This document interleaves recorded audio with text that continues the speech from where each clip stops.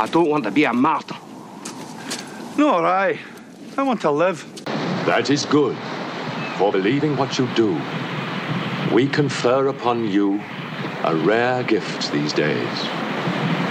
A martyr's death. The cross commands you.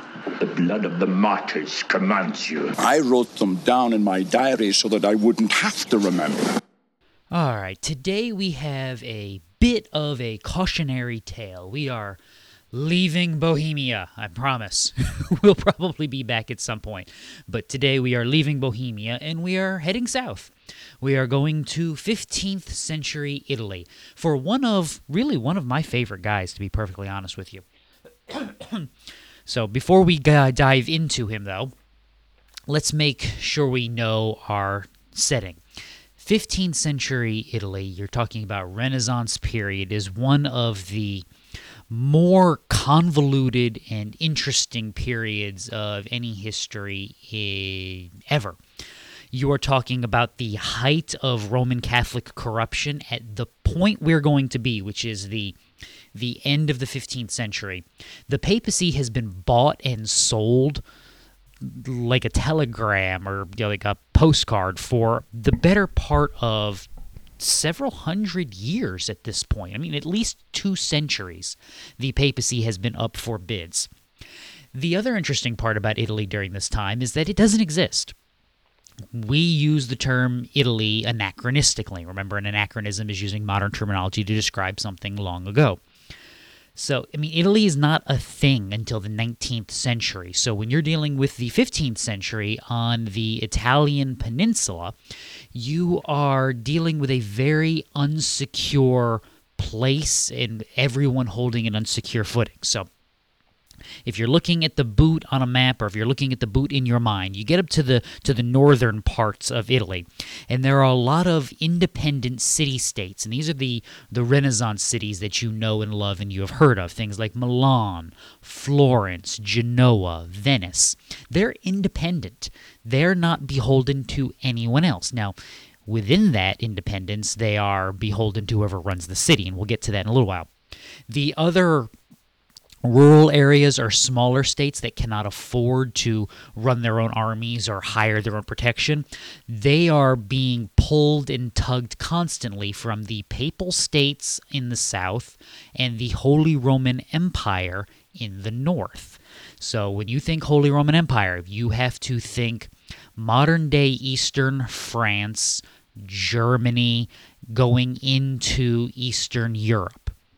Now, the papal states that we just mentioned, they are dominant in central Italy. This is a Roman dominion over central Italy. This is one of the things we've talked about, that the Pope is both a religious figure and a secular prince by being the head of the papal states.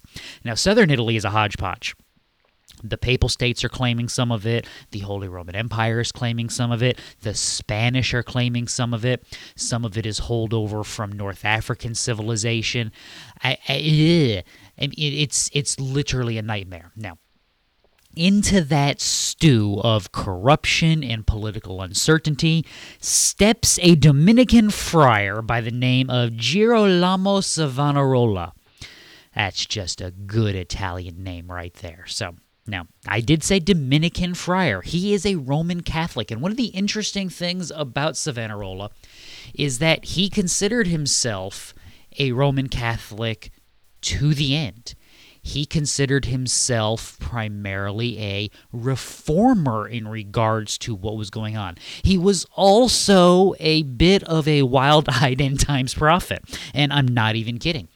He would give glorious prophecies of the world and the end. He would call people in these prophecies to the future civic glory and the destruction of secular culture, where religion is influencing the culture, not the other way around. With that were also calls for Christian renewal. Those are good, believe it or not. That is a Christian view of society and the triumph of the gospel. Now, I mentioned Savonarola would call himself a faithful Roman Catholic to the very end. What's interesting about his doctrine is the Roman Catholic Church wouldn't call Savonarola a faithful Catholic until the end. Martin Luther calls Savonarola's views on grace and faith forerunners to the understanding of justification by faith. The French Huguenots, which is probably a Huguenot, but the Huguenots will hold Savonarola as one of their founding fathers as far as their religious tradition and their understanding of doctrine. So with the calls to civic good and piety and renewal of Christianity and the casting aside of paganism and secular culture, Savonarola is also denouncing clerical corruption, he's denouncing despotic rule, and he's denouncing exploitation of the poor. Now realize, in 15th century Italian peninsula world, that's just Tuesday. The Pope does this. He is the poster child of clerical corruption. Despotic rule, even in these air quotes independent cities like Venice and Milan, is the norm. It is a rich elite taxing goods, taxing produce, using a feudal system to collect tributes and taxes from the rural landed poor.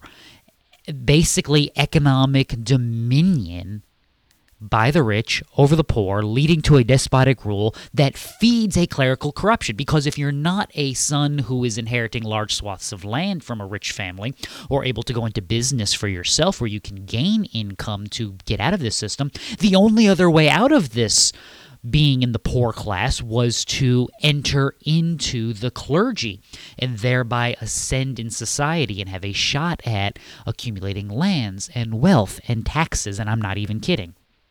So Savonarola has a popular uprising, basically, and Florence deposes the Medici rule. I mean, the Medicis are, famed in history. They're running Florence at the time. They are deposed, and a republic is established with Savonarola and a couple other friars basically at the head of it. Now, during this republic period, what Savonarola called the New Jerusalem, there was a breakout of war between the Papal States and the Holy Roman Empire. Just wrap your brain around that. The Holy Roman Empire is founded in, 800, when the Pope crowns Charlemagne Holy Roman Emperor. The Holy Roman Empire is supposed to exist to defend the faith and spread Christendom. The Holy Roman Empire is the beginning of Christendom as the Lombards are extending their control across Europe. Now, fast forward 700 years, you have the Holy Roman Empire warring against the Papal States for control of Italy and the papacy. Alexander VI is Pope. By the way, Alexander, before he was Alexander VI, was Cardinal Rodrigo Borgia. Yeah, there was literally a TV show talking about how corrupt these guys were. Borgia became Pope simply because he had enough money. If you know anything about modern Catholicism as well, you know about the celibate priesthood. Yeah, Borgia was famous for how many children he fathered with his mistresses and how he was able to get them appointed to high office. That should tell you where we are in the level of corruption. We're not following any of the rules. Well, Savonarola and his republic refused alliance with the Borgia Pope and the Papal States and sort of threw themselves in with the Holy Roman Empire. That got them excommunicated. Savonarola was put under an edict where he was not allowed to preach. He did so anyway. Pressure comes down from the Papal States. Pressure comes down from the Holy Roman Empire. And eventually, the city turns against him. Why? Well, because this is what Italian politics is. They've had 47 constitutions and governments and parliaments in the last 50 years. It's unbelievable. So the city turns against him. He's arrested. He is tortured and tried. He recants his visions. He recants his work. He then goes back on the recantation. Eventually, he is brought before a tribunal where he is convicted and he is hanged. While they hang him, as well as the other two friars who were involved, they light fires underneath the gallows to consume the gallows and the body so that they will not be pillaged for relics from Savonarola's followers. Now, I mentioned a cautionary tale. This is the cautionary tale. I'd like to read you some quotes from Savonarola. Do you wish to be free? Then above all things love God, love your neighbor, love one another, love the commonwealth. Then you will have true liberty. I counsel you to return to God, to live after the manner of a good Christian, to repent of the past, recur to piety. Otherwise I make known to you that severe chastisement awaits you, and that you shall be scourged in your substance, your flesh, and all your kindred. This was a letter written to a nobleman. I announce to you that your life is near its end, that if you obey not my words, you will go to hell. And this letter will be brought up against you before the judgment seat of God, and leave you no way of escape. Now, why is Savonarola a cautionary tale? Savonarola thought himself a good Catholic, thought himself a lover of the poor, thought himself a civically minded champion of the people, and all of those things turned against him. All of them.